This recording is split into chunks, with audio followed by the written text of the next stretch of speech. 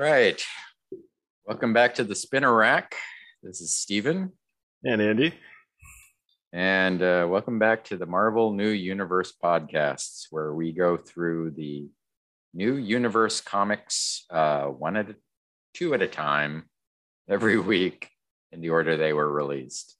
Today we'll be going through Starbrand number 3 and... Oh, that's me. I missed my cue. Spitfire and the Troubleshooters, also number 3. So we've made it into the threes. So before we begin our issue discussion, we wanted to have a quick discussion about what we've seen so far and a couple of aspects of it. I guess the first question was how we look at the new universe in terms of world building. How have the editors and authors been building up a new universe from scratch, and what do we think their approach is, and how successful has it been so far? Okay. Yeah, I could start. The thing that I was thinking about initially with the way the world was built here is, again, so the idea is you're in 1986, your comic book world is 1986, right? So nothing terribly strange other than the fact that all these people have powers. So there's a lot of pop culture 80s type connections we've made as we've read the stories. And for the most part, what I've noticed is, because we can talk about the characters, but the villains are kind of important too, right? There's no aliens. There's not really much in the way of, well, there are some aliens, but there's not magic or sort of too many fantastical elements. Most of our villains are evil corporations, which is a pretty classic 80s theme anyway. So we've got Krotze Industries and Spitfire, and behind them the infamous The Club, which we'll learn a little bit more about today. I mean, it sounds menacing, right? It's I keep picturing a bunch of like older guys sitting around like shooting the bull. Yeah, leather chairs and cigars and ho ho ho, welcome Farnsworth. Yeah, that sounds pretty evil to me. Right, so the Psi Force is dealing with the government and the Russian government. Kickers has the Fist, which is, for all we know, sort of a terrorist organization with nefarious plots. Conquest Dynamics is probably the fun name. Again, sort of an evil corporation that Conquest is not just their name, that's their goal. It just happens to be run by aliens who hate Tensin, our hero in Conquest. And of course, DP7 has the Clinic, which is a front for the agency. Yeah. So we got the Clinic, the agency, the club, right? Lots of those.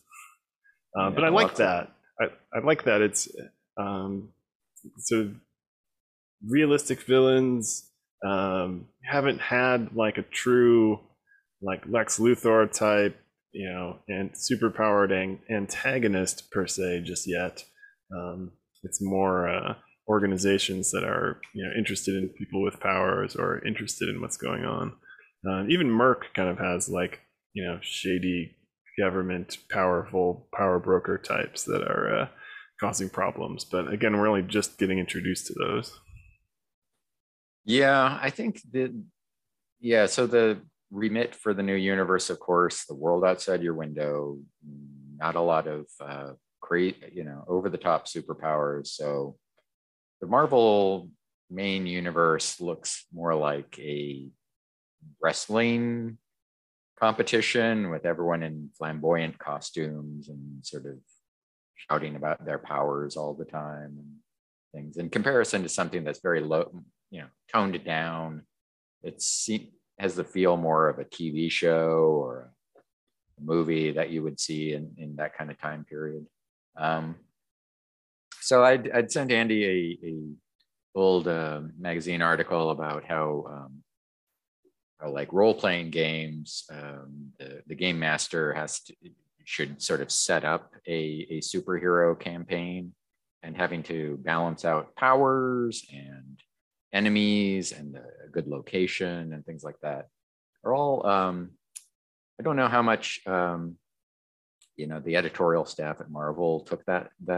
I think the writers it's my observation, will sort of think of a story and then, sort of modify the world to fit the story they want to tell.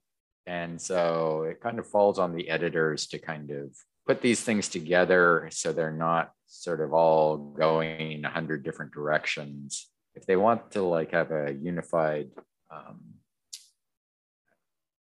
imprint, a cohesive new universe, they need to, not let one comic sort of dominate the others, and they have to have reasonable opponents to each of the characters. Yeah. Sometimes it's felt a little, like the CIA, FBI, NSA, or whatever is the NSF. He snuck the National Science Foundation in there. I don't trust them either. Right? They never give me any grants. NIH, they're a bunch of bums too. this presentation on grant writing today, I don't know if you can tell. They start talking about that all the time, though. Please edit it out. Fix it in post. Fix it in post. So, I mean, the new universe, if you were sort of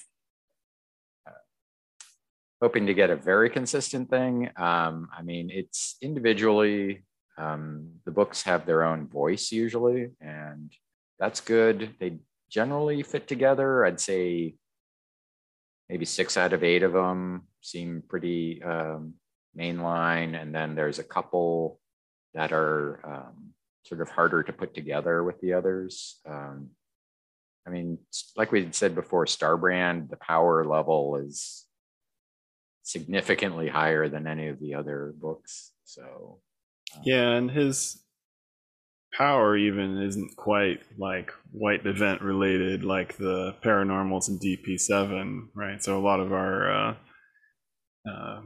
super powered people were all because of that White Flash, whereas his was maybe kind of sort of related. It's still sort of mysterious at this point.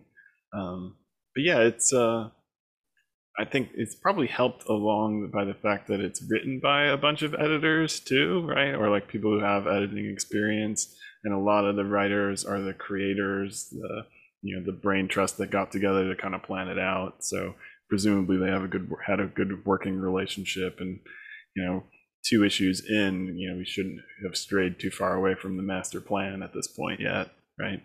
So yeah, I mean, that's true. I would guess they didn't have like a master plan like, TV shows now do, where it's like, I've got a plan for 5 seasons and spin-offs and blah, blah, blah, and everything's progressing a storyline. Back, I think in, 80s, it was still very much like month to month.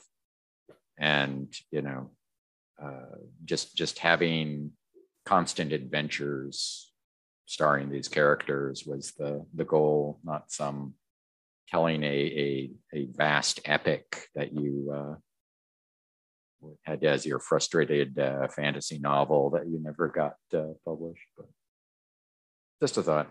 Yeah, well, we might see that soon. I don't know. I would say, as we said before, this new universe was probably the first, started from scratch imprint, self-contained comic book universe. And several like subsequent attempts at that seemed like to not learn any lessons about how to, kind of have things, balanced at least, or diversified or things like that. Yeah, I wonder if you'd almost just, again, like I think they're better at it now to a degree, but even things like the Ultimates universe kind of goes off the rails a little bit. Like I wonder if you'd almost need like a writer to tackle the whole thing, right? So like just somebody who's right there with his hands in every piece, rather than even an editor. And I imagine a lot of it just kind of falls victim to, yeah, comics, right? I mean, deadlines, got to knock them out every month. Getting them out every month, I've come to appreciate that more and more. Like getting something on the stands every month must have been a real struggle a lot of times, especially in these before everything was on a computer days. They were doing a lot of pre-publication was just several intense jobs and running around constantly, and if these huge presses, so if you didn't have the book ready to go at the right time, it's a lot of money. Yeah, you can't just email it to your editor and email it to the colorist and that stuff. So so far I would I would neither say it was a great example of world building, but it's not a cautionary tale either. I think they did, sit down and give it thought, and like everyone in the same room sort of talking out things. And that's the sense I get. So yeah, they've definitely stuck to their premise pretty well of, again, the world outside the window pretty well.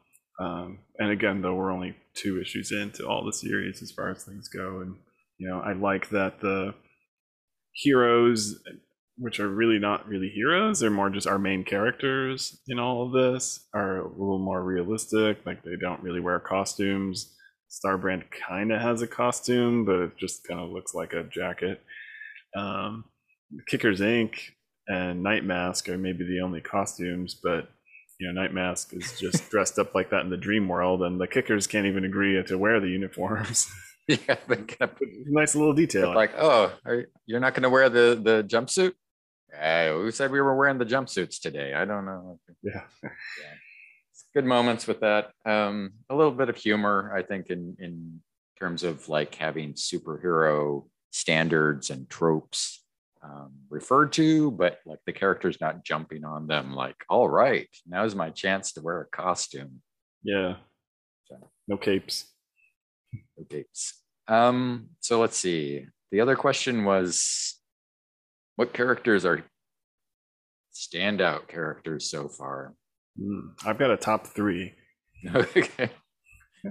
Go for it. You want to do them one at a time and take turns? Or you want me to just knock them all out? I might steal let you all knock them all out. All right. All right. So when it first comes to mind, I think Wayne from Psyforce. I mean, there's a lot of cool characters, but the prototypical teen who's mad at his dad times 10. Right? I mean, I hope it doesn't change. We got 2 issues, and it's been one continuous story involving hauling a dead Native American across town. But like, he's so angry, I love it. He just yells at everyone. I don't think he's starting to soften at all. Just a lot of shaking his fist in anger. So Wayne is great. My number 2 I give as a duo, and maybe it's a little bit of a cop out, maybe not the most developed characters, but from DP7 number 2, I really liked Bloodhound and Shrapnel, 2 of the hunters that were tracking down our displaced paranormals, just because of their totally awesome and ridiculous powers. Explosive ectoplasmic pimples with Shrapnel, and Bloodhound who can smell movement, right? So I think he can smell more than movement. It's right? Not just movement. But yeah, this is true, right? He can. That was the moment for me, though. Is like, this guy's cool, So green fatigues, aviator shades, he can smell you from a mile away and tell if you just tried to stand up. So I think he's smelled Daredevil. So I like those 2 characters a lot. And then the obvious one, though, is Mark Hazard. I think is the standout of the main characters of these. Just he's super prototypical 80s tough guy, but not really in a cheesy way. Like, it just works. Like, he's got all the best parts of the corny 80s action heroes. where he can just stand there and intimidate people, and people aren't too surprised when he just goes to a kid's baseball game and everything gets all shot up. So yeah, I think he's a cool character. That was my top 3, which I squeezed 4 in. Honorable mention goes to Duck. Duck is great. Yeah, I what's wrong with vice versa? I don't get it. She's okay. It's okay. Let me see. I think the characters that are memorable for me, I would also give a vote for Ducky. I don't know why, but I mean, I still remember Ducky as a character, before we even started this, from my memories of ages ago reading this. She had a very like a 80s movie character. I can't quite remember. Maybe Annie Potts in that Molly Ringwald movie, or John Lovett, or no. Oh yeah. John, what's his name? There was a character named Ducky, I remember. But that was the boy's name. Pretty in Pink, right? Pretty in Pink, that's right. Let me see. John Cryer. John Cryer. I'm sorry. He had like a top-rated sitcom for a decade, and it wasn't very good though. Me too. Okay. Let's see. I think another good backgroundish character who seemed to have potential was Lita in the physical therapist in Night Mask. She seemed like funnier and kind of tougher than the main character. So I'm hoping we'll see more of her. The troubleshooters, Cyforce, Kickers, a lot of the team books are still kind of finding their footing, but I'd say DP7, David always sort of stuck out to me. Mastodon, the very like grounded, down to earth, like working class guy, and he always like has a very relatable quality. Yeah, totally. Yeah, I think though they sort of, I don't know if they even did. I mean, it's kind of set up, at least in the beginning, like the doctor, Randy, is going to be sort of the leader, but he isn't necessarily yet. And yeah, I think David is more rational, kind of. He's almost sort of at least equal at this point. Yeah, Randy is good, but he's not as like obviously paranormal, I guess, as David. So you kind of he has a bit of a sympathy factor as well, perhaps. Yeah, it's tough because there's a lot of fun characters. Skuzz, Dennis Kaczynski in DP7, who's also kind of got the punk teen thing going on. He's pretty great. The Kickers, aside from Jack, are they kid around with each other a lot, like kind of a group of pals / coworkers. It's a nice vibe you have with them. Yeah, Deadbeat Scientist Bro was my favorite character from Kickers #1, but he didn't last very long, so they just stole his lab as their base and don't really seem to care that he died. But there was a very minor character, the Dragon Lady from Justice #1, who doesn't seem to be on the list for future appearances. Justice himself, I still have a soft spot for. We'll see how that the series goes with that. But as main characters, Justice is such a kind of a strange guy with like a high body count, but still like a sort of positive and innocent quality. It's a little unusual. It's not his fault that he's programmed to kill anyone who glows with a green aura, right? It's just the way it is. Accept it, people. I blame society. right? My Society, which you've never heard of. Boy. So, Yeah, no, there's a lot of great characters. so it's a good sign of, you don't feel like it's too samey, certainly. Like the books, the characters within the books, they've, some of them pop more than others, but yeah, there's a limit of, feeling like, oh, these guys are interchangeable. Usually you don't feel that way. So yeah, done. New Universe. You all should go and read it and continue to listen to this podcast. You have been programmed. So shall we start with the books? Yeah, Star Brand number 3. Take it off the spinner rack. Well, the Marvel checklist for this issue was: it's hard to keep the Star Brand a secret. A ruthless foreign dictator wants it, and no one's going to stop him. Man. So this Star Brand number 3, the cover is sort of a nice action scene of Ken flying into a jet fighter in a mountain area, and he's tearing the wing off of the fighter aircraft. He's in his Viking / superhero costume, and there's no like other people visible or anything. There's not. I can't read the penciler credit on that. So to go to the first page, which is not a splash page, we have the title, Close Encounter, and we have very obviously a new penciler, at least. The artist is much different from John Romita Jr., who was probably the most stylized, recognizable style that we've seen in the new universe.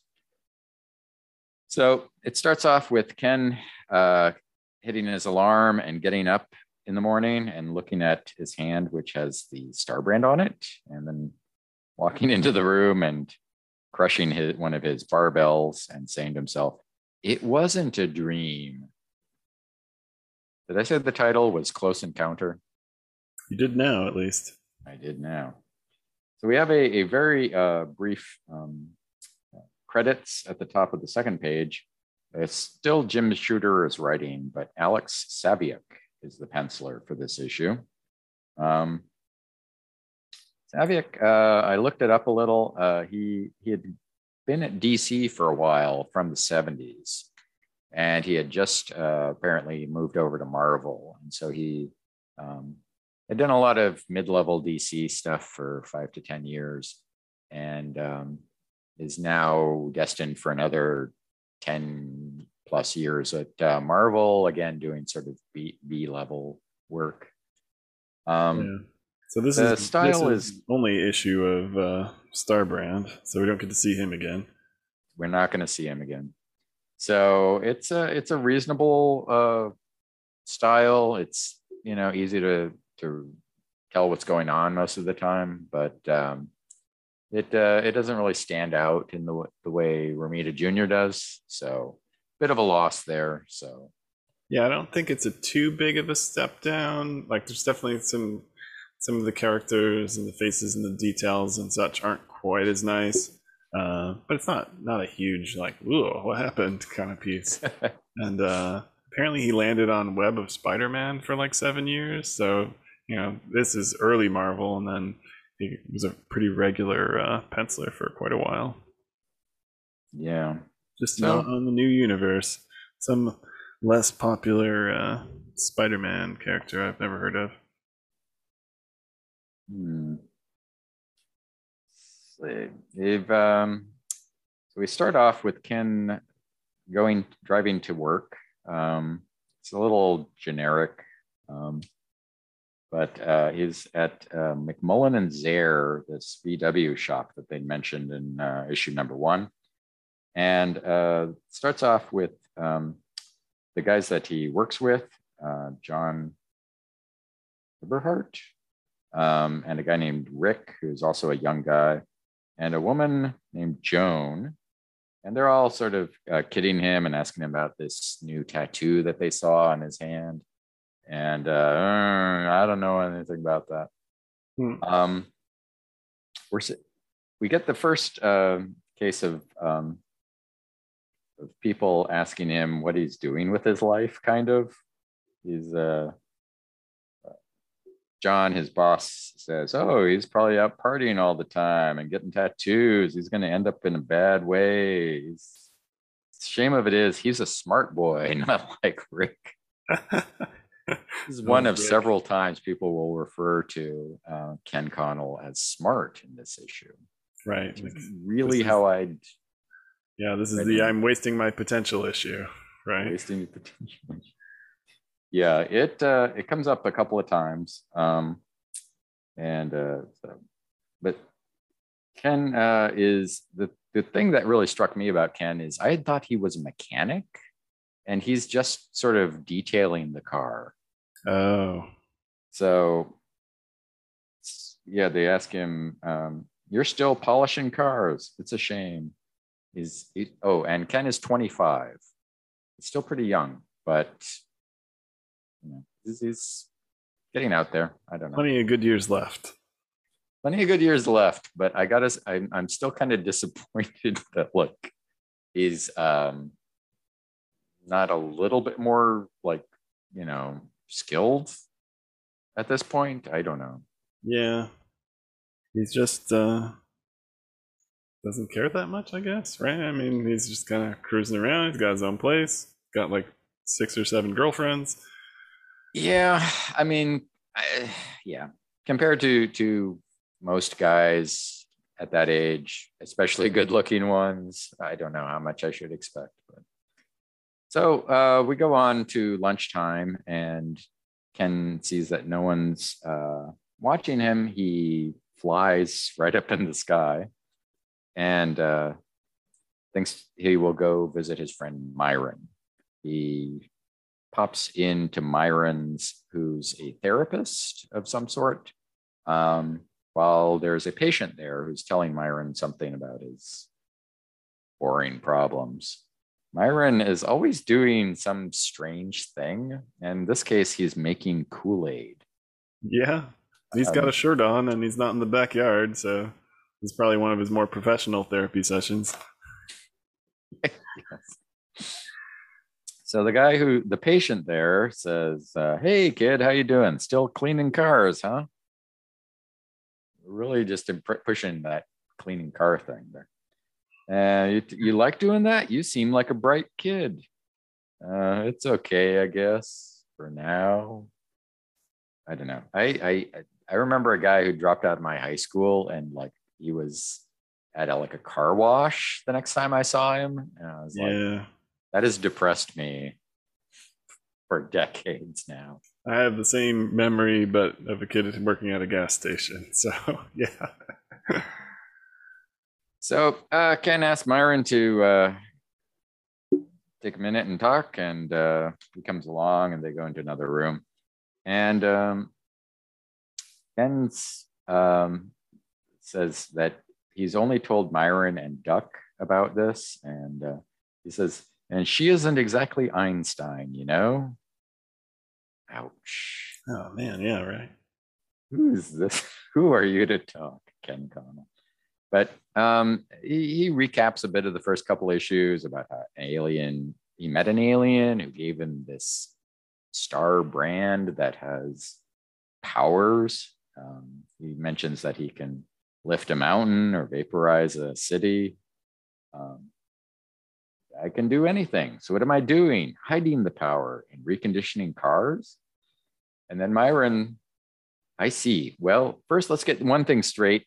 With your brains, you always could have left the VW place for greater things.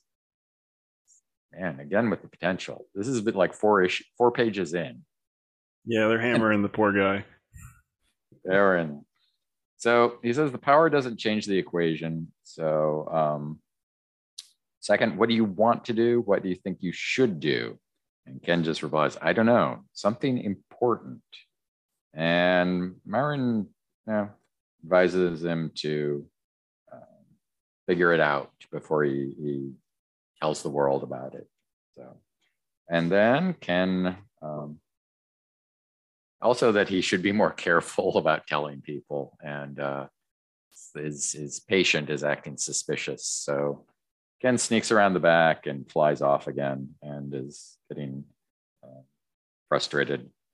On the way back to the dealership or car shop, he says, "I wish this blasted brand had come with an instruction book." And if we didn't mention it before, this is a very strong signifier for a TV show called The Greatest American Hero, which had come out a few years before that. Did you ever see? I don't know that one. Oh, okay.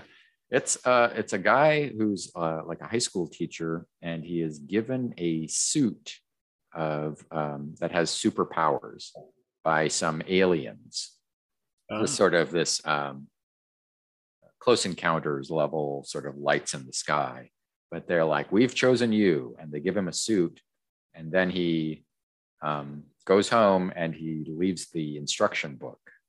So it's always sort of a combo of action with comedy, because he's always like, "I don't know how this works," and then like a new power develops that he didn't know he had or something. And that's convenient for writers. You can just kind of come up with anything. It was a fun show for a couple of seasons. I think they that's a bit of a similarity to these things, to the new universe, in that like it was a little more realistic than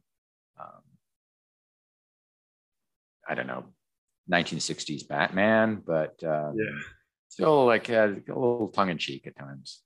There was like, he had a partner who was Robert Culp as an FBI agent, who was sort of the crusty, down to earth guy, and good background for a show. So Ken gets back to the car shop, and he said John Eberhard also gives him a lecture about, "You should start doing something with your life. You're a smart boy." They lectured him before and after lunch. Come on, man. We get the point. I just finish my day and go home, please. So he says, he also says that, "I don't know what it is with you, Ken. You ain't afraid of nothing. Listen, you got to use the gifts God gave you. You owe it to the world, and you owe it to yourself. You ain't afraid of nothing." Okay. So Ken goes home. He must have noticed that while he was polishing the car. We saw a spider on that car earlier, and Ken wasn't afraid of it at all. Now he's like, so Ken at home is maybe having a beer, and tells himself he's going to, basically he used to go for a drive and think before, and now he'll try going for a flight. And he does. He goes way up. He goes all the way to the moon, and he goes around the back, the dark side, so aware that anyone with the telescope might be able to see him goofing around. It doesn't seem to take very long for him to get to the moon. You don't really have much of a sense of speed in some of these transitions we've gotten this issue. So he's walking along a plain, and there's a large mountain right in front of him, and Ken thinks about letting the power rise and vaporizing it. So he first takes off his clothes and puts them aside so he doesn't destroy them. And then naked Ken basically lets loose with this power, and in a couple of pages, big spreads, he vaporizes the whole mountain.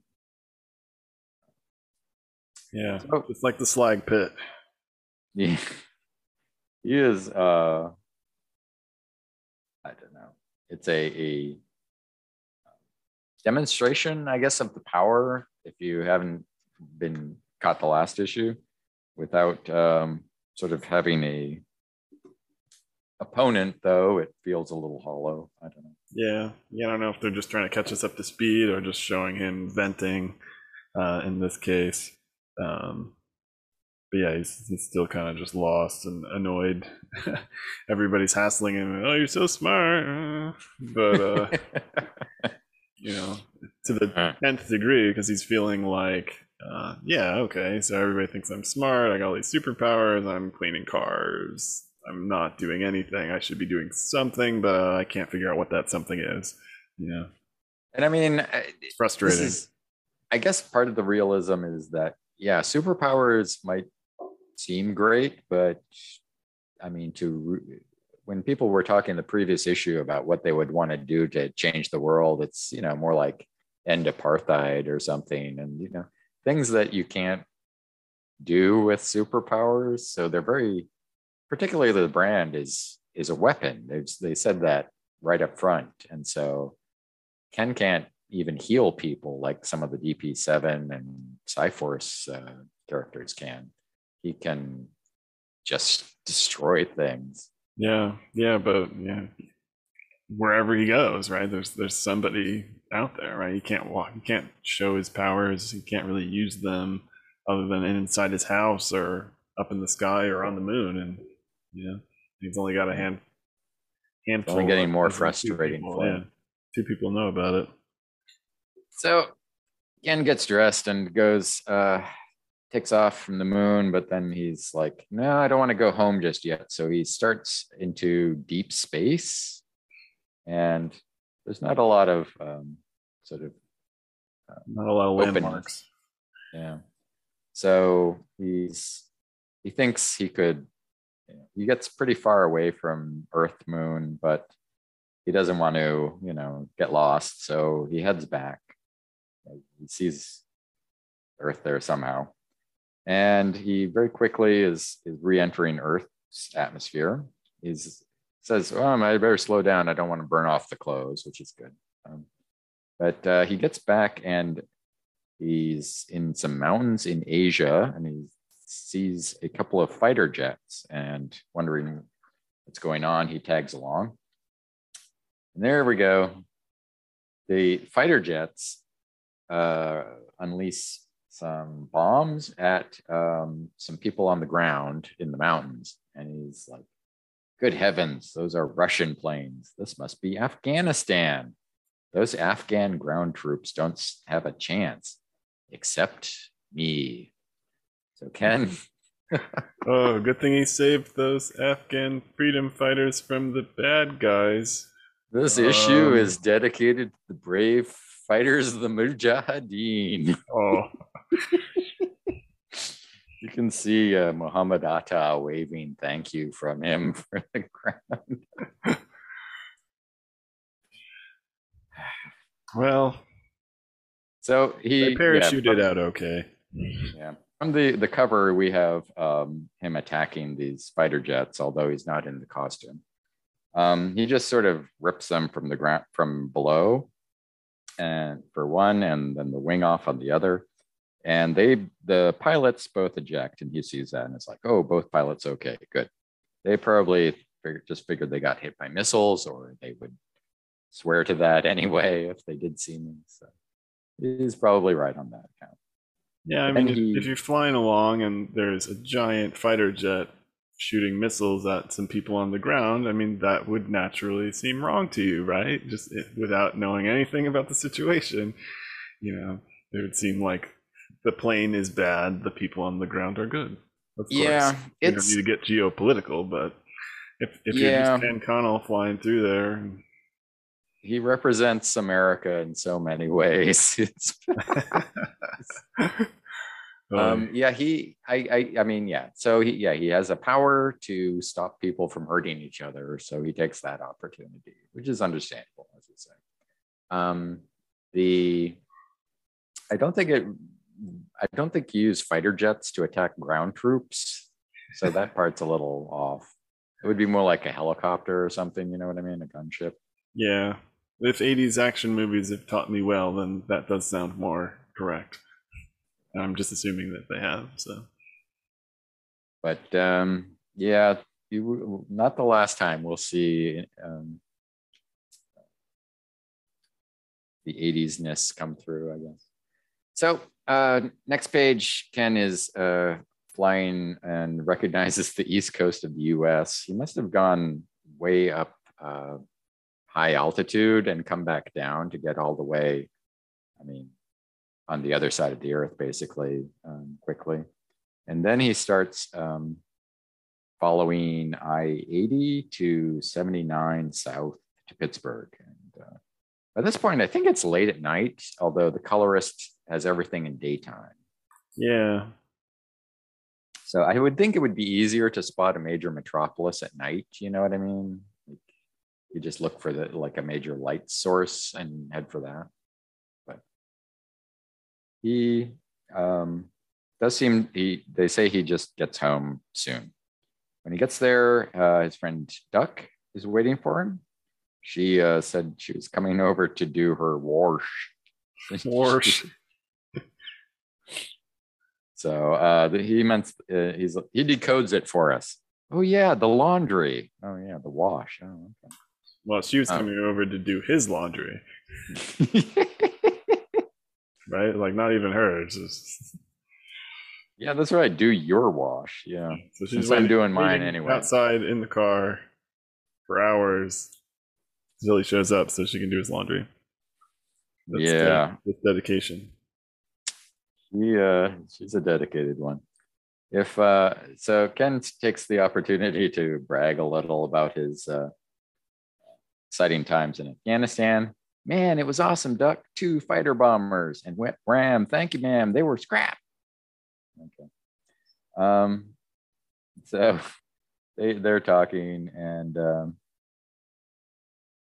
then Ken starts looking at the newspaper, and then there's a scream. Kenny, what happened? Paper cut. So then he explains to her that the power only protects him when it's on.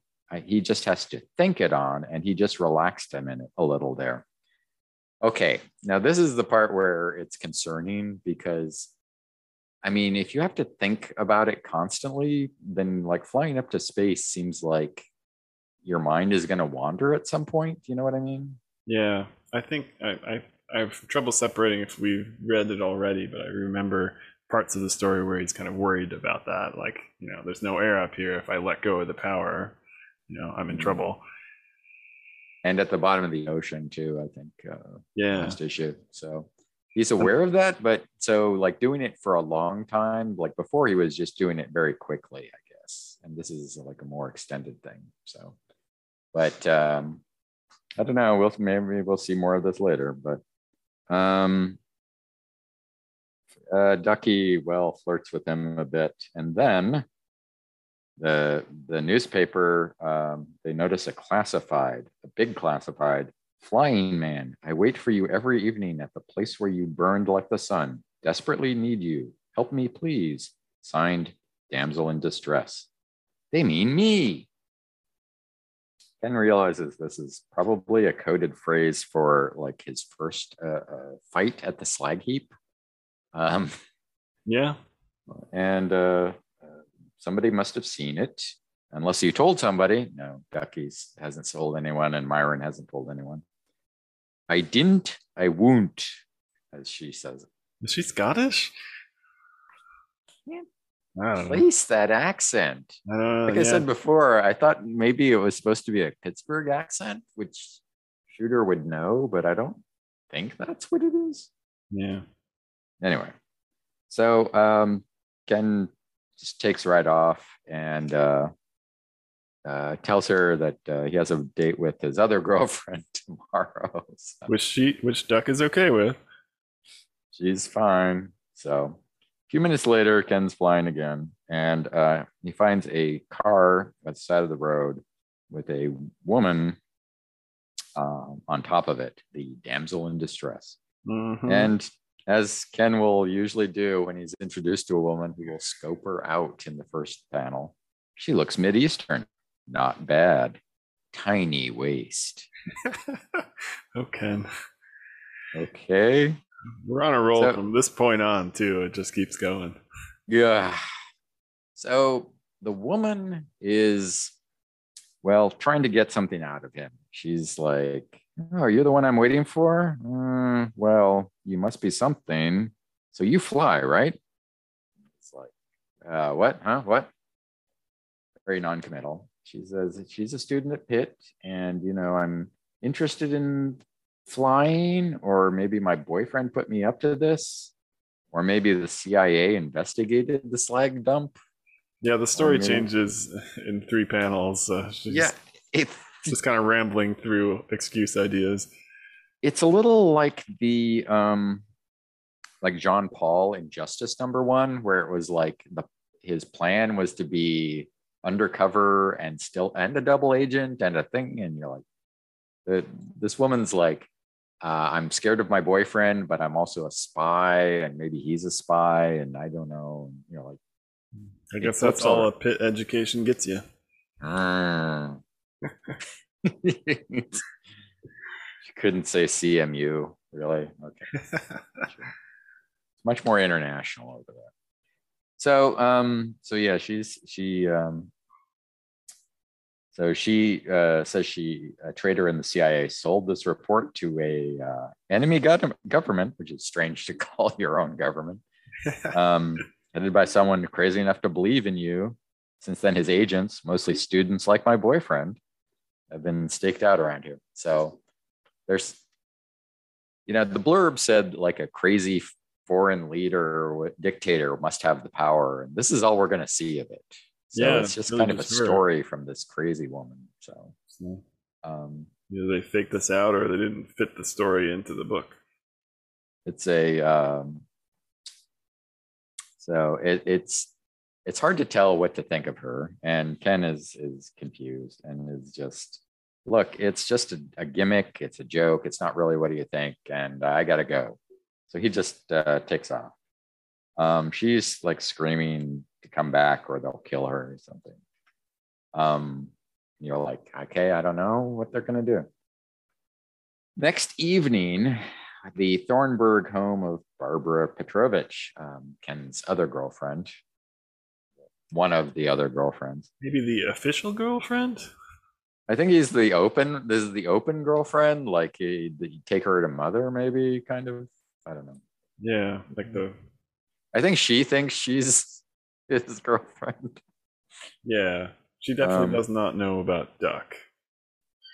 So she's impressed with flowers, and her kids, Lori and Bobby, are there again from first issue.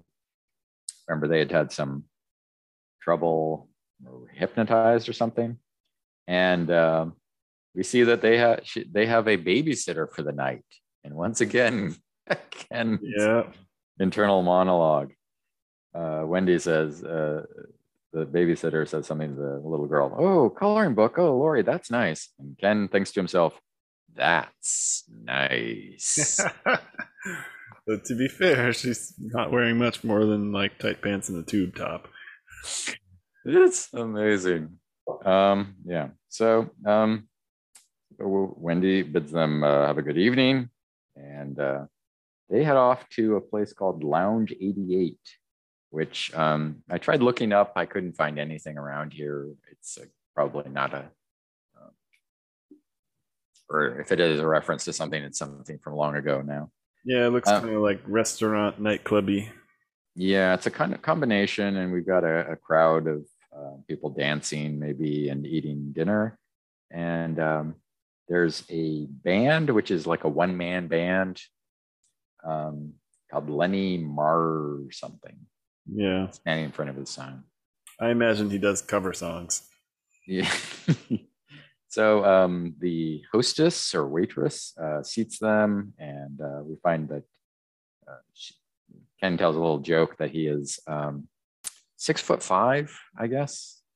5'17". 5'17". Ooh, that's funny. So Barb's like, "Ooh, she's a knockout. What a cute figure." The hostess, I guess so. Completely downplaying the Connell gift for scoping out any females. Though we did not get a thought bubble with him checking her out, so that's true. Maybe he saw her last time. It's a So he's like she asked him about the babysitter, and she's like, yeah, she's gorgeous. Remember, she's only 17. Ouch. So he says, yeah, give her a quarter and tell her to call me in 4 years, okay? Maybe 29, maybe 21.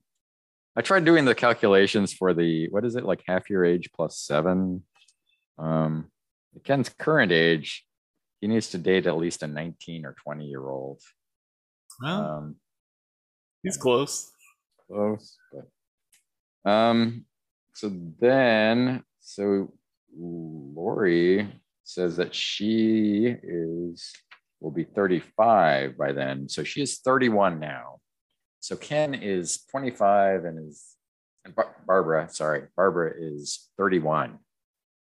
That's kind of a gap for a young guy. I was like, what's more normal, a 25-year-old to date a 31-year-old or a 17-year-old? They're kind of neither way is the. I mean, I think her being a single mom is probably the bigger jump too. Like if she was, it's true. If she was never married and just a little bit older, that'd be a little different than like, running a household and has kids and all that. But yeah, we definitely get the feeling that Ken is worried about sort of being more committed because of perhaps the kids mostly. he already got one of them hypnotized by an alien, so he's a risk. There's a risk. Their friend Lenny comes over and he has pictures of a new baby. But they talk about his wife, and Lenny's like, yeah, she's okay, great. And then he like goes over to make time with the hostess. I think that's the hostess from the beginning of the scene. It's the same outfit. Yeah, there's also like maybe like the top of that page. It's maybe the same woman in miscolored her dress or something. I can't tell. There's like one woman or 2 or 3 at this place, but yeah, I agree.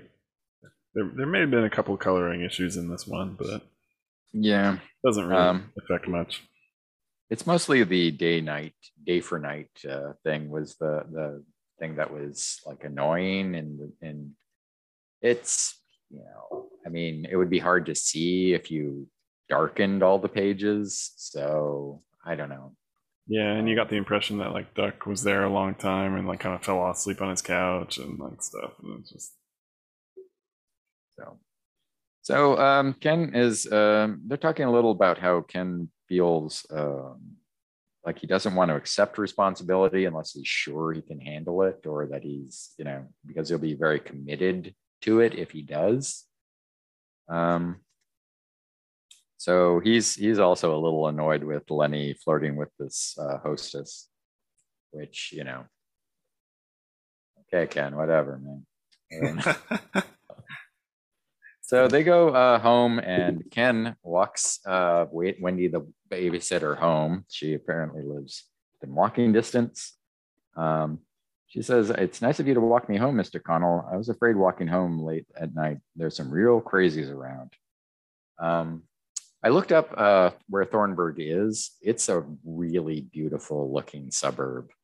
So pretty nice area that they live in. But she doesn't live next to Myron, I don't think so.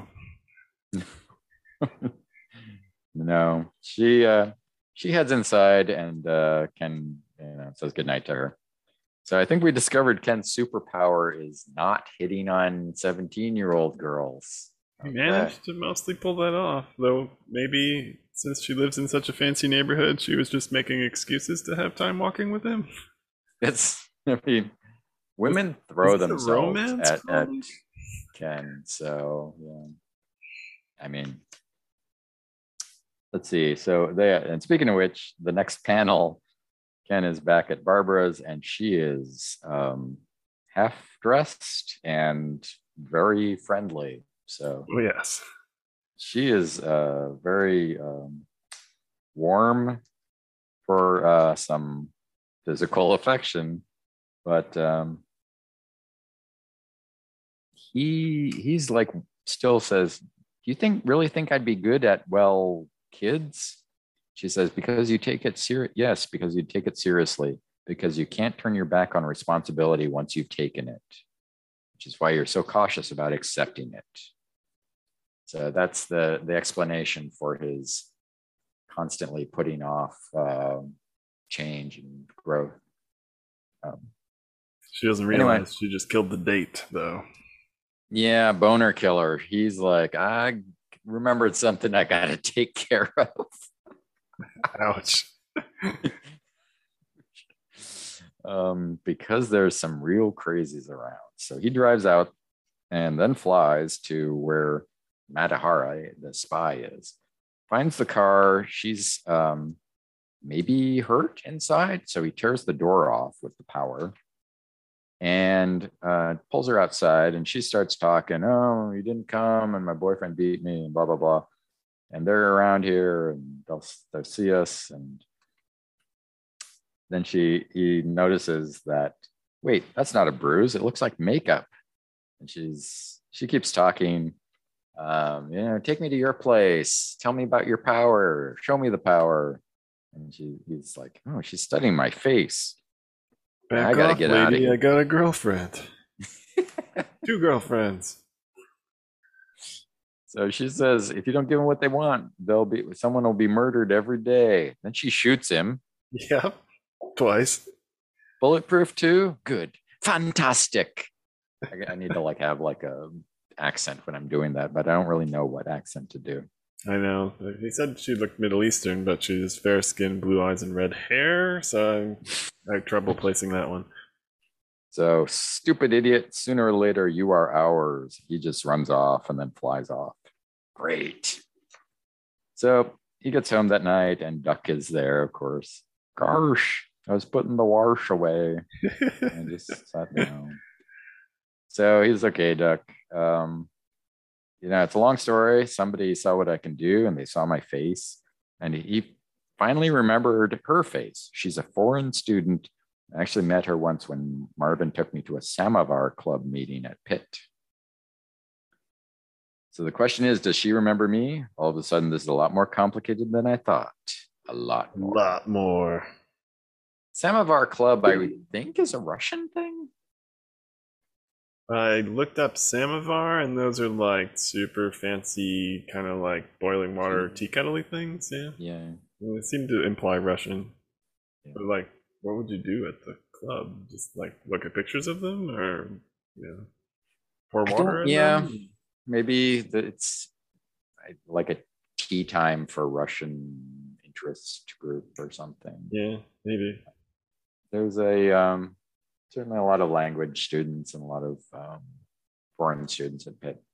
So they had mentioned earlier, I don't know if I pointed it out, but Ken did not go to Pitt, did not go to college at all. He just reads. I've never seen a book in that apartment, so okay. The newspaper. He definitely reads the newspaper. Oh, I forgot to say that the newspaper has the big headline ever. Steelers win. It's that's the local. Oh no, you missed the better headline. But on the other side is the very unrealistic Senate reform bill passes. That's what one of the crazy world are they living in? The government that can pass reform. Up is down, white is black. Yeah.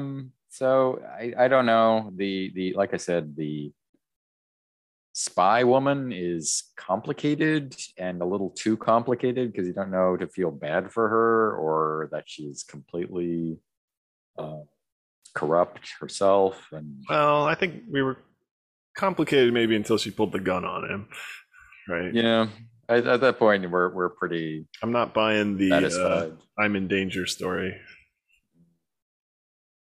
So she's still out there, and it's possible she'll find him again. So we've got that as an opening. A lot of internal problems with Ken, and a lot of thinking about things. So usually that's kind of dull, but they he does fly around a bit and do some stuff to demonstrate his powers. So it's not just pure monologue. I don't know. Yeah, if you take the moon out of it, right, where he goes to the moon and uses his powers, I mean, it's a romance comic, right? Right? Like, it's a normal guy. He's kind of at work, kind of one girl, two girls, and then a girl. Yeah, danger girl. Right. Yeah. Girl, yeah. Probably it's and good. The art too is just like, it's a little different, and like those panels with Barbara, where she's half dressed, is a lot of sort of like doe-eyed and kind of that's maybe like, wow. Yeah, the sort of DC work that this artist had done before was maybe some Wonder Woman or some of the other female worker superheroes.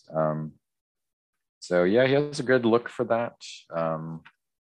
Attractive women is a good skill to have as an artist for comic books. Apparently people want to see it. The thing I'd noticed it was more prominent in the past two issues with the other artist, was that there's almost never any narration boxes in Starbrand. There'll be thought balloons, but they're never saying like, at this time Ken was going somewhere else, or this other thing was happening, or even just describing the situation.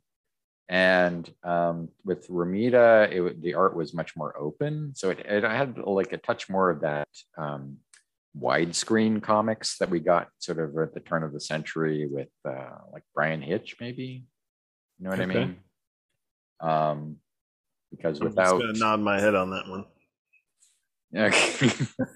Without a lot of sort of the density of word balloons and narration boxes and things that we get in some of the other books, it felt much more open.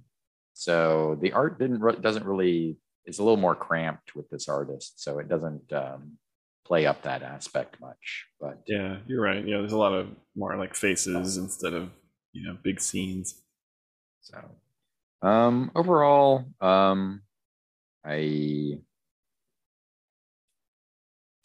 I can't tell. It's at this point that we're sort of really questioning Shooter's motives in writing this book this way, and like, is this his sort of therapy session for himself, or is he unburdening something, or is this just people he's observed over the years and he's kind of starting from there? Because people tend to think that a tall guy from Pittsburgh, Ken Connell, is Shooter, and I don't know much about his personal life. Yeah, same. So it's a good question when we see how Ken acts around all these women who are throwing themselves at him. We should get him on the show.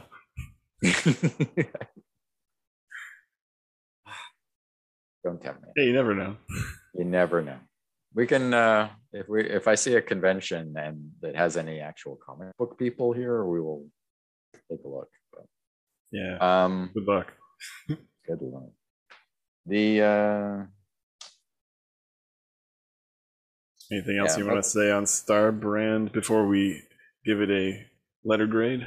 And that's about all I had for today's issue number 3. Next issue is Paranoia, Paranormals, and The Fight. Ooh. So Paranormals, will that be DP7 or other Paranormals? Come back next month. Right? I'm trying to remember. I don't remember, so it'll be a surprise for me too. I'm guessing it's not DP7 though, because they seem to be in the thick of trying to run away. Well, that would kind of make their story a little disjointed, but it's you would think they would also just say coming soon DP7, but yeah, not necessarily. But it makes sense to have some of these paranormals that have popped up at the same time come out, as and see how their powers fare against the Starbrand. So prediction, not well. Starbrand probably roast anybody. Yeah. All due respect to Bloodhound, Shrapnel, and vice versa, but mean, maybe vice versa would have a shot. I don't know. Depends on what are the limits, you know? If a planet crashes into vice versa, right? Can she repel the planet, right? Does she have infinite backwardsing power? Maybe she does. You know, then I'll regret not putting her on my ranking. Yeah. We'll see. Good. So let's see. Do I have a grade for this? I'll take it down to You were A last issue. yeah. No other to say A minus or B plus. It's the art is, it's okay, but it's not top quality. Story is there, but it's kind of treading water. It's the personal stuff. So I'll A minus. I still am enjoying it. It sounds like you're saying B plus, but I will accept your A minus. It's a lot of like, oh, these parts I didn't like, but it's still good. But yeah, I mean, I don't disagree with any of the criticism. It is kind of like not a whole lot went on other than a little bit of learning about the romances and such. Flew to the moon, got lectures about how smart he is, and little backstory. I'm happy with A minus there. I liked it, even though it didn't seem like a whole lot happened, right? Which is usually my criticism of a lot of the modern books I'm reading. It's like, all right, well, another $4, and like it feels like nothing's going. But with the whole universe, interesting characters, I'm good with it for Starbrand. I mean, we don't feel like the whole universe is sitting around, staring at its own navel. Like every character is like, what should I do with my powers? Most of them are running away or, have a very definite goal or something. So sort of, a quieter issue feels okay. Yeah. Yeah. Other than protecting his identity, though, there's not really much that can put Starbrand at risk, assuming the alien with the lasers from the beginning doesn't return. So it's funny that he's taken like no effort to like disguise himself or wear a mask or anything. He's relying heavily on the people don't look up trope. That's very much. Yeah, very heavily. I'm always looking at the hawks around here, so I don't know. I would probably notice a flying person. That's probably how we're going to track down Jim Shooter. You'll see him flying around Pittsburgh. And then we'll know, like, you were writing about yourself, Shooter. We're on to you. I've read your books. All right. Shall we be on to number 2? Yeah. So let's take a short break and do Spitfire and the Troubleshooters number 3.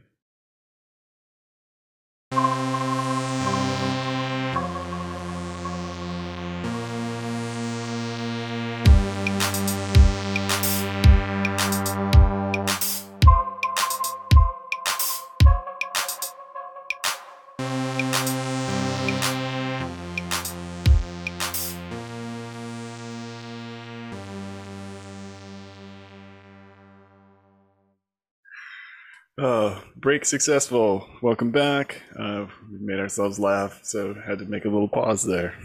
All right, so on to Spitfire and the Troubleshooters, issue number 3. All right, so you want the blurb? Yeah, let's hear the blurb. Everyone wants the max armor, and only Spitfire can keep it away from them. See, Spitfire's the girl. That's what I've been saying all along. Right. And it's the max armor, it's not Spitfire. Yeah. It is a little confusing, though. Maybe they should write the MAX big on the armor, like right on the front or something. Yeah, so Spitfire number 3, cover art. You get a big shot of the robot holding what I think we find later is kind of like a welding laser a whole bunch of people opening fire on the Max armor, not Spitfire, and the armor sort of holding an unconscious man who looks like someone important military style. Right. So we open counterattack. So opening scene, our big splash page. We've got Jerry Conway on the script again, and now we've got Ron Wagner for pencils. I believe this was also his first and only issue of Spitfire and the Troubleshooters. Fun fact about Ron Wagner, perhaps got scolded later on in his career for adding little secret explicit scenes in the background of Morbius comics, if you can trust Wikipedia. I tried and I could not find any examples on Google image search, but that's, maybe I had safe search on. I don't know what he was drawing, but it's an interesting way to go about your career there. But yeah, so Ron Wagner draws stuff in the background. I did not notice anything in this comic, but maybe he picked up that skill later. So anyway, we open with Jenny in the Max armor, flying throughout the city, basically kind of recapping what went on. So, and talking about also in part sort of how difficult it is. So to recap, Jenny's father built this armor, was killed for it, and all of his secrets in his lab. Jenny got together her college student troubleshooters from the Toot and basically broke into the lab, stole the armor. It's been on the run since then. Last issue fought a tank and fought it off, and now she's kind of, ready to stick it to Fritz Krotze, our villain, sort of villain. He gets a little more villainous this issue. So that's where we're at. So flying, a little encounter with a helicopter. Our helicopter pilots decide, one of them says, "What is that?" They saw an armor, and the grizzled veteran helicopter pilot's like, "What armor?" It's like, "I've been doing this job for 20 years. I'm not risking my pension for people thinking I'm crazy because I saw some kind of armor." So nice little touch. But so she flies off, basically on the way to visit Ed Giotti, Eduardo Giotti, our star, I think, of last issue, because he developed the strong arms. So his powerful arms. I wish we get a little fun sequel to this issue. She flies by a Calvin Klein underwear ad and then remembers her ex-boyfriend Bernie. Maybe a little bit of foreshadowing. This really struck out at me as a strange little scene. She's the Calvin Klein ad with like a half-naked male model, and that reminds her of this boyfriend Bernie. And I'm wondering if this is like a Red Letter Media calls it like a case of the not gays or something, where they're like trying to show that this character isn't gay.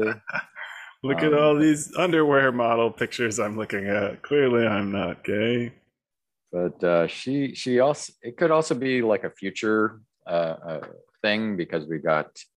She says he's a lawyer in Baltimore. I wonder how he's doing. I thought he was the guy on the billboard until she mentioned he was a lawyer. Yeah.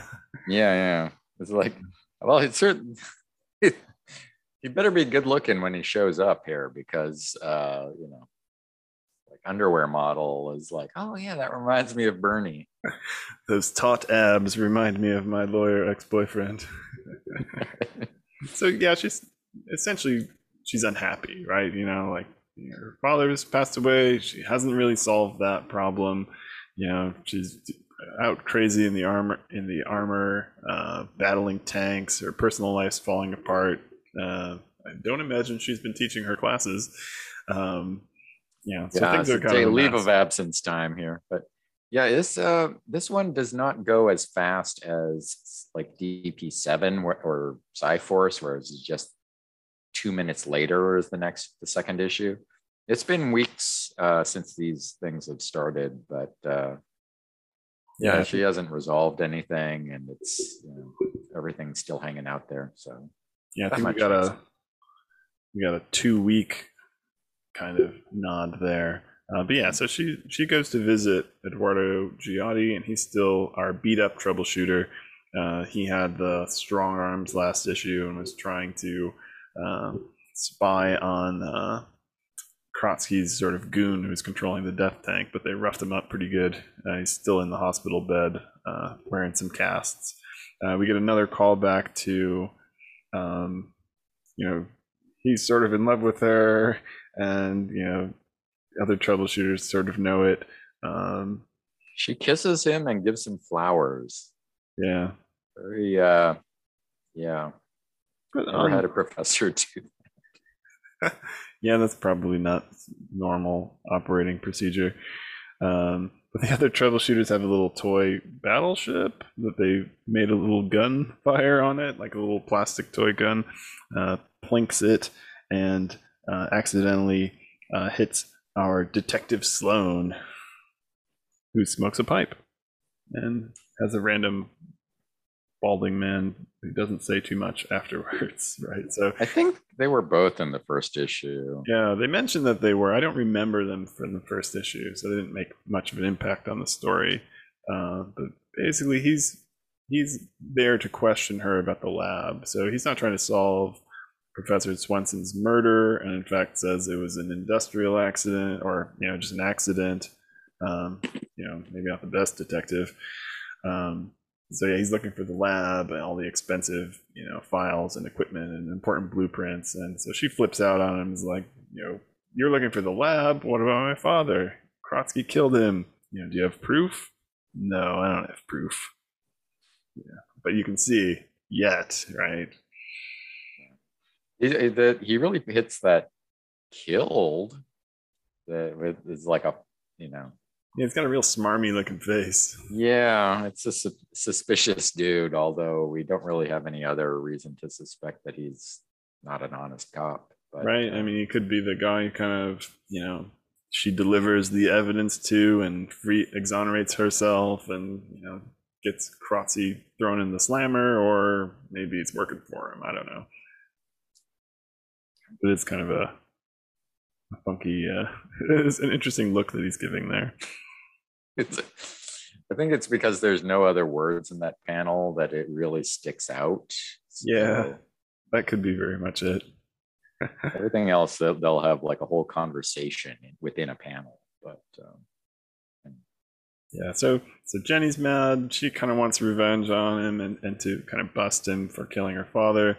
Troubleshooters are with her on that for the most part.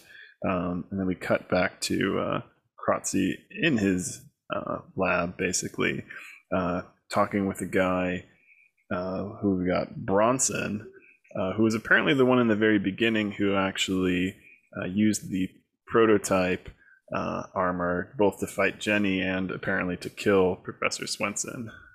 Right. When this is literally the guy who killed Professor Swenson. Yeah. When I first read it, I thought it was Krotze himself in the suit in the beginning, but I might have just missed a cue there. But yeah, he's trying to blackmail his boss for money. It turns out to not be the world's best plan. The Strategic Defense Initiative was the Star Wars program that was a big deal at the time. Oh, right. Good catch. That worked out, didn't it? Yeah. I don't know. A good use of funds. The plan was to have, space orbital platform based lasers or, energy weapons that could stop incoming missiles, intercontinental ballistic missiles. And so we have like a very powerful laser facility in the Krotze R&D building. Yeah, that's a great connection. I didn't quite make that. And yeah, it's so he's in the laser lab, and maybe kind of a call to the fact that it maybe wasn't so much going to work, or maybe it would. They mentioned the laser is powerful enough to melt through a sheet of tin in orbit, and I'm like that's good because it's a long distance, right? So it's hard to keep that much energy, but then also tin's pretty easy to melt. It's not like that impressive, but we do see it in action this issue, so So yeah, he's trying to blackmail. There's a nice little touch where Krotze goes behind the little safety screen as he's arguing with him and starts pressing buttons. And our Bronson is not really paying much attention. He's like, "Oh, what?" And but yeah, Krotze's firing up the laser, reflects it across a few panels, and basically blasts a beam right through the poor man's chest. So yeah, between that and Professor Swenson, I think it's time to set the Krotze International days since an industrial accident killed someone back to zero. So, and it's I gotta say, like for this super powerful laser, you get like the whole punch through the guy, but it doesn't like incinerate him like Justice's sword or something. Yeah, but I think and maybe just coincidental, and I'm making excuses, but again, that's kind of like you said, if that's similar to the Star Wars program, we're developing these things. It's just there's not a whole bunch of laser beams and sci-fi kind of equipment in our world in 1986, so sort of believable, maybe. But I don't know. I mean, can we even do that with lasers at this point? I'm not really sure. No one really talks too much about it anymore, so I'm not sure what the capabilities are of modern. Yeah, we shall see eventually, but I don't think anyone's blasting holes at people with them. Remember that was also a thing in Real Genius, wasn't it? Yeah, absolutely. Yeah, that because they were developing this laser, and I think at the end they used it to like hit the guy's house and fill it with popcorn. Right? It was pretty strong, just sort of short range. Yeah. So, I mean, Krotze is villainous, but even he's sort of horrified, and maybe feels like he went a little overboard killing this guy. And you even get some touches of that too in conversation about the blackmail. It's like I didn't just tell you to kill him. It's like, well, I knew what you meant. You gave me that robot suit. You wanted him out of the way, kind of thing. Yeah, it's interesting. I mean, it was pretty clear that Krotze wasn't fighting at the end of the first issue. So yeah, why we never saw the guy who was piloting the other Max armor and possibly killing the professor was unclear. And now we finally see him, and he's dead. So. Yeah, and Jenny will probably never know. That's yeah. Right.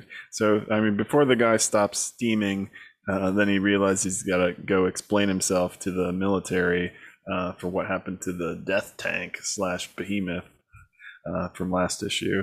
So we leave him and go back to the troubleshooters, and we get the sequel to the strong arms, the strong legs, or fastball. Fastball. Let me point out like a quick note in the panel before that where it says, watch out for the Blue Thunder Patrol. So Blue Thunder was a movie that came out a couple of years before this about a technologically advanced helicopter. Oh. And it was, I think, pretty straightforward. But there was a TV show based on it that only lasted like a half dozen episodes. But I'd like come across it a couple of years ago, and then like my 80s nostalgia kick, like, oh, Blue Thunder, let me check that out. And it sort of reminded me of Spitfire and the Troubleshooters, because you kind of had a person in a high-tech vehicle that, with like this team around them that would sort of help solve crimes or solve technological issues and things like that.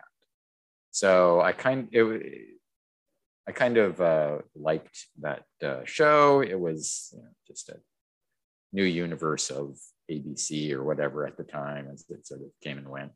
But there was a similar show at the time called Airwolf, I think. Yeah, I remember Airwolf. Yeah, it was something like that. And both of those, I had that sort of what I would have expected Spitfire to be like, in terms of like how the kind of story would develop as it goes along. Any idea timeline wise if those would be kind of like spins off of Knight Rider? Was that sort of the prototypical one, or were they all kind of, That was that derivations was of that probably around idea? the same time. I'm thinking 84-ish in there. Knight Rider So didn't have so much of the team aspect. He was a little more lone wolf with his, talking car. But yeah, a support team is you can have like a comedy guy, like a smart guy, a tough guy, and it, we don't really do that with the troubleshooters, but okay. not quite. Anyway, No, at least we haven't really. I mean, the troubleshooter with the fastball, quick legs here seems to be maybe more of the jockish type, but maybe just barely. maybe. So, but yeah, let's head back into the world of fastball. Fastball. My interest in sports medicine, stretching the capabilities of the human system. So yeah, just like with the arms, they've kind of decoded the technology from the suit to take it to their advantage. So he's looks like he's wearing leg braces. Honestly, I think they've made this technology now, whether or not it's super practical or available. He has leg braces that can push him up to like 140 miles per hour. I think they mentioned later. But then, not to be uh, outdone, you've also has think tank, right? So our female troubleshooters got basically a helmet. It looks like it's got kind of the Google glasses visor going on that allows her to hack into computers. Right? Yeah, a direct cortical hookup to our lab computer, and then she gets a heads-up display, which is what they still call that, like in Yep. military aspects. The So weirdest yeah, very thing. cyberpunk.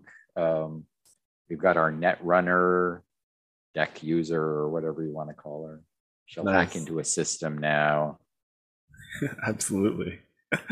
But yeah, so she's bragging about that and kind of it's still limited, right? So it only works on things that are connected by phone line, right? Remember the internet was connected by phone lines, and you that I wish I could do that dial-up noise you haven't heard in 10 years, but I'm gonna save that audio and just play it over and over now.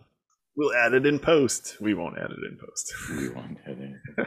So yeah, this is where you see where they're going with the troubleshooters, which was not what I had expected in the beginning at all. But they're sort of each taking an aspect of the Max armor and adapting it for their own personal. So they become a team, each of which has one part of a Max, I guess. Yeah, Which is interesting. not Voltron like at all. They just need to combine. But yeah, that gives me hope that Strong Arms comes back. I don't know if we heard that they recovered them or not from the train, but presumably they could make more. But yeah, and we've got two more that can still make up their own. So I'm not quite sure what they'll have. Maybe a flyer, yeah, could be. jetpack. And then like one with like the equipment, right? The Max Armor's got a lot of tools that are sort of interesting. But yeah, I'm not really sure where they would go from here, but I guess we'll find out. So yeah, she wants to go it alone. We've seen this attempt before. She's going to go break in. They've found where the information is stored that can maybe incriminate Krotze, but it's not on the net. So you can't just hack in and grab it. She's got to bust in and steal it. I think we could get some magnetic tape action later too, even so. So they all want to jump in. They've got these new tools, but she's like, "This is my responsibility. I'm doing it alone." And you guys got to stay behind, as if the troubleshooters will stay behind. Usually they beat her to the punch. But again, she's sort of conflicted. She's maybe picking up on Teresa, giving her some side eye because she's sort of annoyed at Giotti's love of Jenny Swenson Spitfire. But really, she feels like she's crossing a line, but she's too far in, so she's going to cross the line. She's what is it? Dad meant Spitfire, again, Max, as a peaceful construction tool, and I'm turning it into a kind of avenging metal angel. I like that. That's what she should have called herself. I feel like there might be a little bit of foreshadowing there. But anyway, so, we click back to Krotze International, where now he has to kind of face the music with the Department of Defense. And we got Major Benton, who's not taking any of his excuses. So he's like, I want to know what happened to my tank. Eventually, Krotze thinks he can kind of spin it to his advantage in some way. So he actually shows him a picture of the Max armor wrecking the tank, and tries to spin it as if, you guys should investigate this organization that's destroying your government equipment. But it doesn't seem to quite go his way. This guy seems pretty straight shooter, or at least you don't think he's like got his own agenda. He's just kind of a honest cop, we'll call it, for the military. Yeah, and as he's walking out, you're not off the hook yet, Krotze, so he's feeling a little pressure. Then the private phone line rings, the line associated with the club. So, I mean, this poor man is both our villain, per se, and also, really terrified of whatever the club is. Because he's picking up the phone in, like, dead sweats. We haven't retrieved the Max yet, but we'll get it to you in 72 hours. So it seems that whether it was always the problem, the club is the one that has the interest in this technology, and so he's sweating bullets trying to recover it. Seems like his life is on the line. Mm-hmm. So after that, again, we get back to Jenny in the Max armor. So she's breaking into this lab. Get a nice mention of DRAM, dynamic random access memory. So she's got blueprints in the Max armor. She's kind of in stealth mode, takes out a light, breaks out her laser welder, puts a hole in the wall, she's mentioning that she's being careful not to hit any structural walls and such, but does basically land a big robot in the middle of there and make a giant hole in the wall. I wonder if someone might notice that later. Someone does. So yeah, she finds the records, so she's got that incriminating evidence. But then we cut back to Major Benton, who's driving off and kind of annoyed. His whole program with the tank is kind of get thrown into chaos because of some random giant robot. But he's pretty sharp, and he happens to notice the giant hole in the wall. So not one to send his driver in first. He pulls a gun and heads straight in, wondering what's up and complaining about the security. I love the Krotze's security is a sieve. No one could be this incompetent. Yeah, geez. Poor guy. Starting to feel a little bad for Krotze at this point, though I know I shouldn't. So she's got the tape, got the incriminating evidence, but he surprises her. So Major Benton busts in, surprises her, says, "Freeze! Hey, what are you?"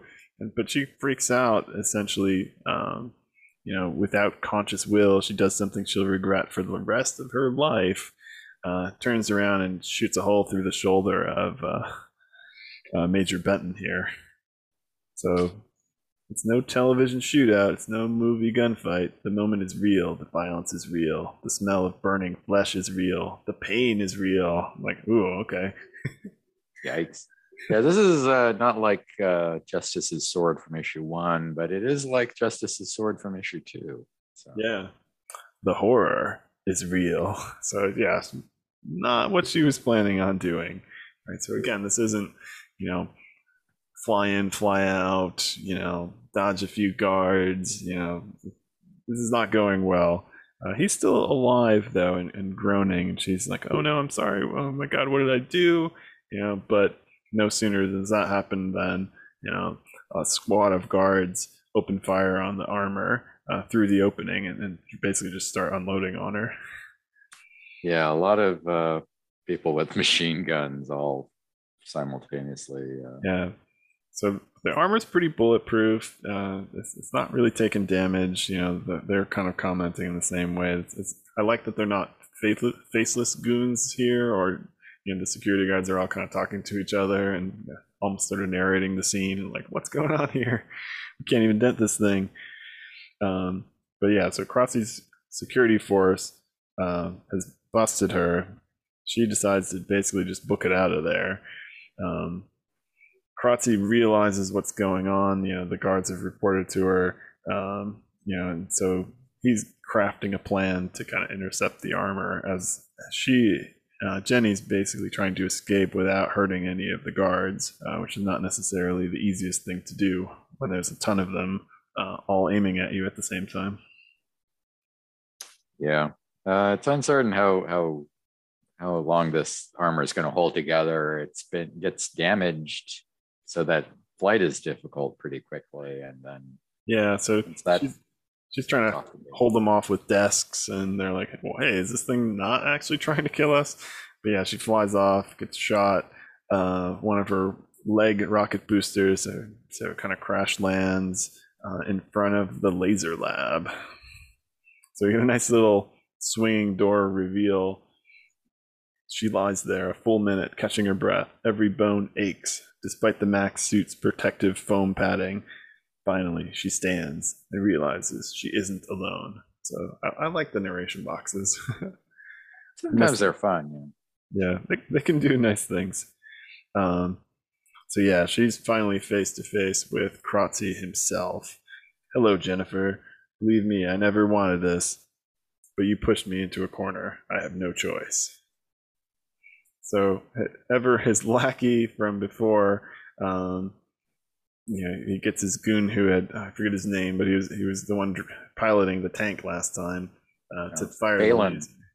Thank you. Balin fires the laser. The suit doesn't per se take damage, but the laser is purple. The suit's glowing purple. You know, they're keeping a steady beam on her and basically starting to superheat the thing.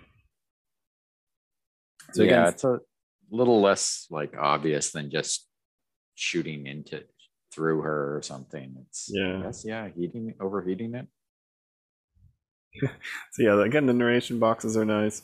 You know, when she was 3 years old, Jenny tried to pick up a pot of boiling water on the kitchen stove. All she remembers from that experience is a sense of shock, then a scalding pain in her hands that just would not go away. Tonight, her entire body seems to burn with that scalding pain. So maybe a little over the top, but I like it. But as we said, right, you're never going to leave those troubleshooters behind. So we've got Tim in the, I keep forgetting fastball. I want to call it strong legs. So Tim in the strong legs, full on suit though now. So, you know, I'm not sure if he's got any other powers, but he's definitely in a full covered suit with a helmet. Kind of slips in there, recognizes that the doors that are open to the laser lab, you know, can provide a shield. Jenny is trying to get rid of him. He's like, "You're gonna get yourself killed." He's like, "You're the one that's gonna get killed." So he kind of shuts the door, smacks Krotze's head while he's doing it. It kind of knocks him down, and saves the suit, much to the cheering troubleshooters. You know, minus Eduardo Giotti is still in the hospital. Everybody's cheering the guy on. So strong legs, not just confidence builders. They actually got the job done. Unlike our poor strong arms, which didn't really accomplish anything, unfortunately. Yeah, I understand the desire to have strong arms. If you're like, what part of the max armor would I like to have for me? But strong legs is a lot more potential, probably. Yeah, if we had more space and if this were a movie, I think we would have gotten like a montage of him training with the legs and getting faster and faster each time, and like, you know, whizzing by someone so fast. They're like, "What was that?" So I'm just gonna have to imagine that that's happening in my head. It's what is it?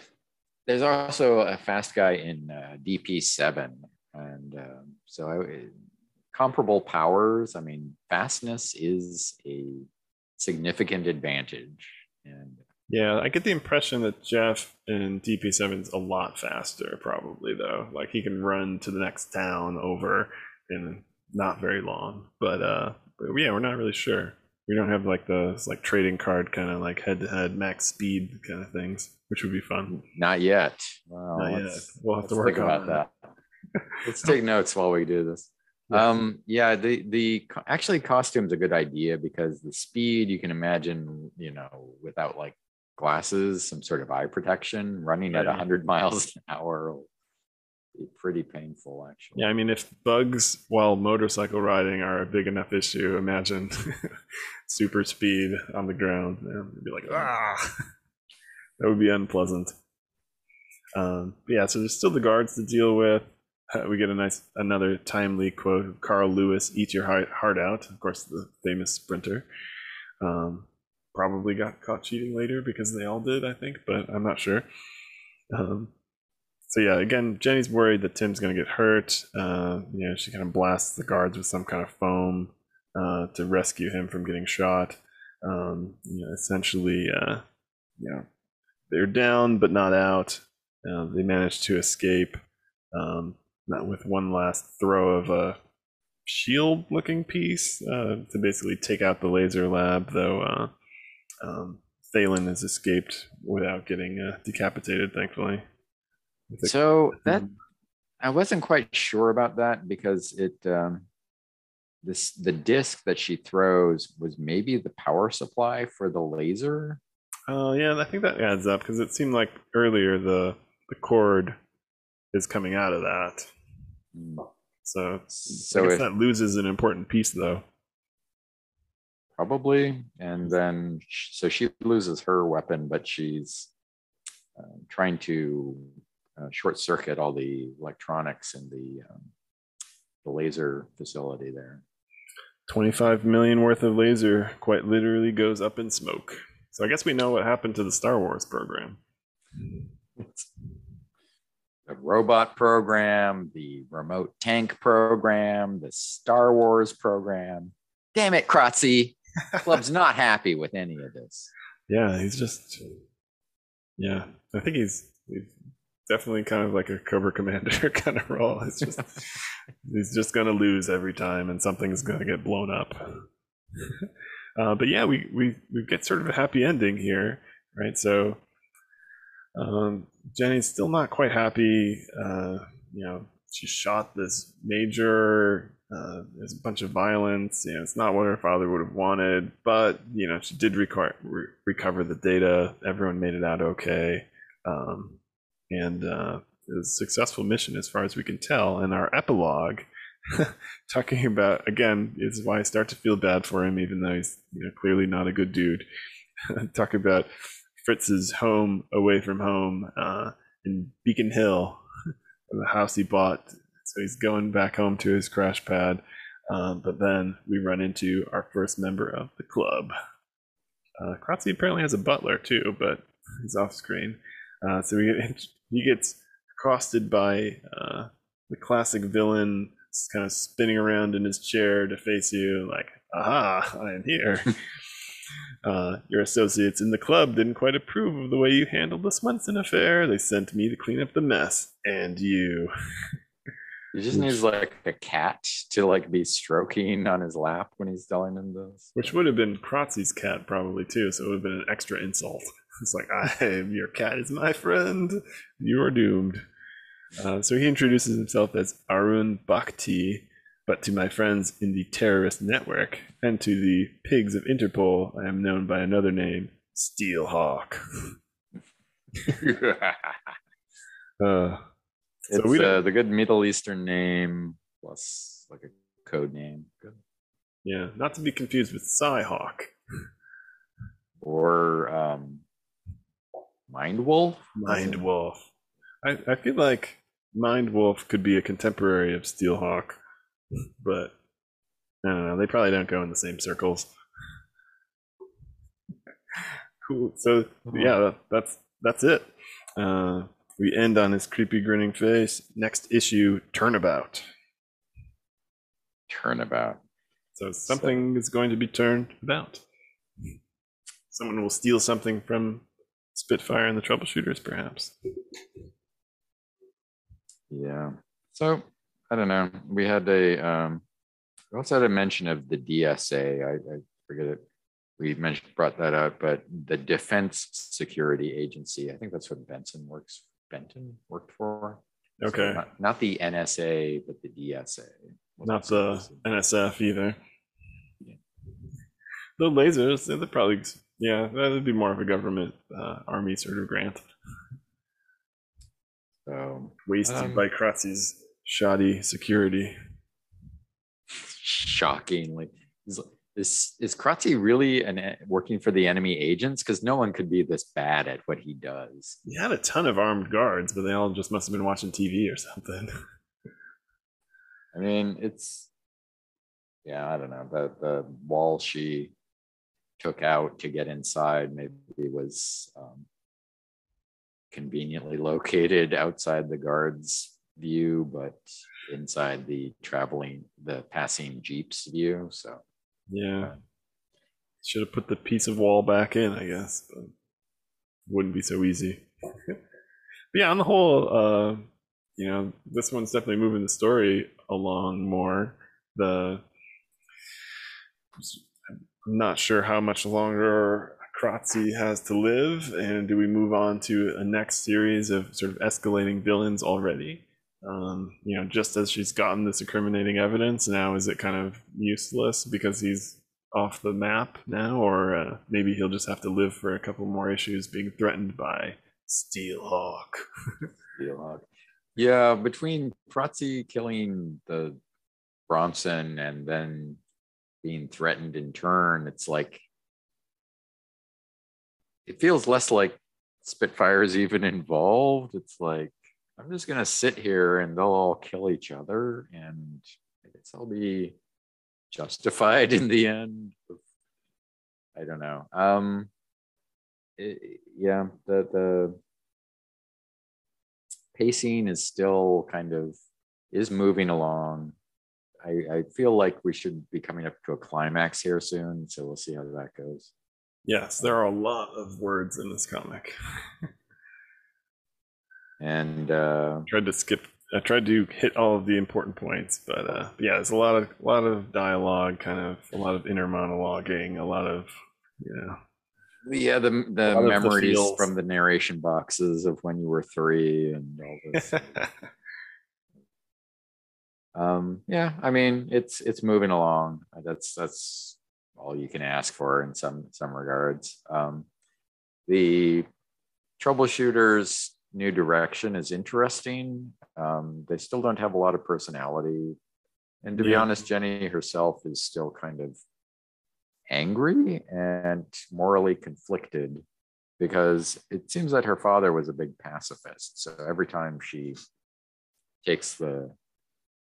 strikes a blow against Krotze, she's like dishonoring his memory also. So yeah, in previous issues she would kind of get mad, and then that was the catalyst to tip the tank over or defeat the other Max Armor and things like that. And this one, it was more like troubled, and but she never had that angry moment. It was more just being afraid or worried or trying to protect the Troubleshooters, or oh my gosh, I just shot this guy. So she's dealing with the problems of the violence. Yeah, that's all reasonable. Yeah, it's a good book. Okay. No strong arms this issue. The strong legs, the fast ball, which I don't like that name, but I guess they're sticking with it. Was not as fun as overconfident Eduardo, but I guess they learned their lesson. Think Tank is good, ish. Yeah. So, we've still got like 2 more Troubleshooters. We'll see what they do next issue. If we get more more fun like this. Yeah, definitely hoping for more nicknamed robo parts. That's a highlight. Cool. Yeah, as far as grade for this one, I can go first. I don't remember what I gave last time. I know I really liked the arms and the battle with the tank. It's a good book. It's definitely readable. My brain says B. I'll take a B too. It's a for us, whatever hopes we had in the beginning for you after 3 issues, we've adjusted to, okay, so this is what the writers had in mind. Okay, that's still a reasonable entertainment. We'll ride it out. And I like the premise. The story's okay, right? The characters are okay, right? There's not huge standout characters in it, or even like the fun sort of one-off characters per se. But yeah, I think the premise so far is solid, and they're sticking to it, and it's interesting to see where they go. Things seem like they might escalate with the club, and maybe we run into maybe even our first paranormal in the comic. I'm not sure. It will be interesting, if we get some powers, because this is that's a viable opponent, is to fight someone who's a paranormal, and so they already had a crossover with Starbrand. So yeah, more interaction with the new universe, and the specific threats in that will be interesting. So, yeah, crossover and brief scolding from Starbrand. that was our only crossover so far. Yeah, is the great moral lecture from our leader Ken Connell. I gotta go get on some more girls. I don't. Yeah, I mean, we did the kill count for Merc. I don't know. Maybe we should do the flirt count for Ken Connell or something. I feel like this is probably the peak for that. It's hard to ogle more ladies than he did this time around, but you never know. I guess the woman in his garage, he didn't hit on her.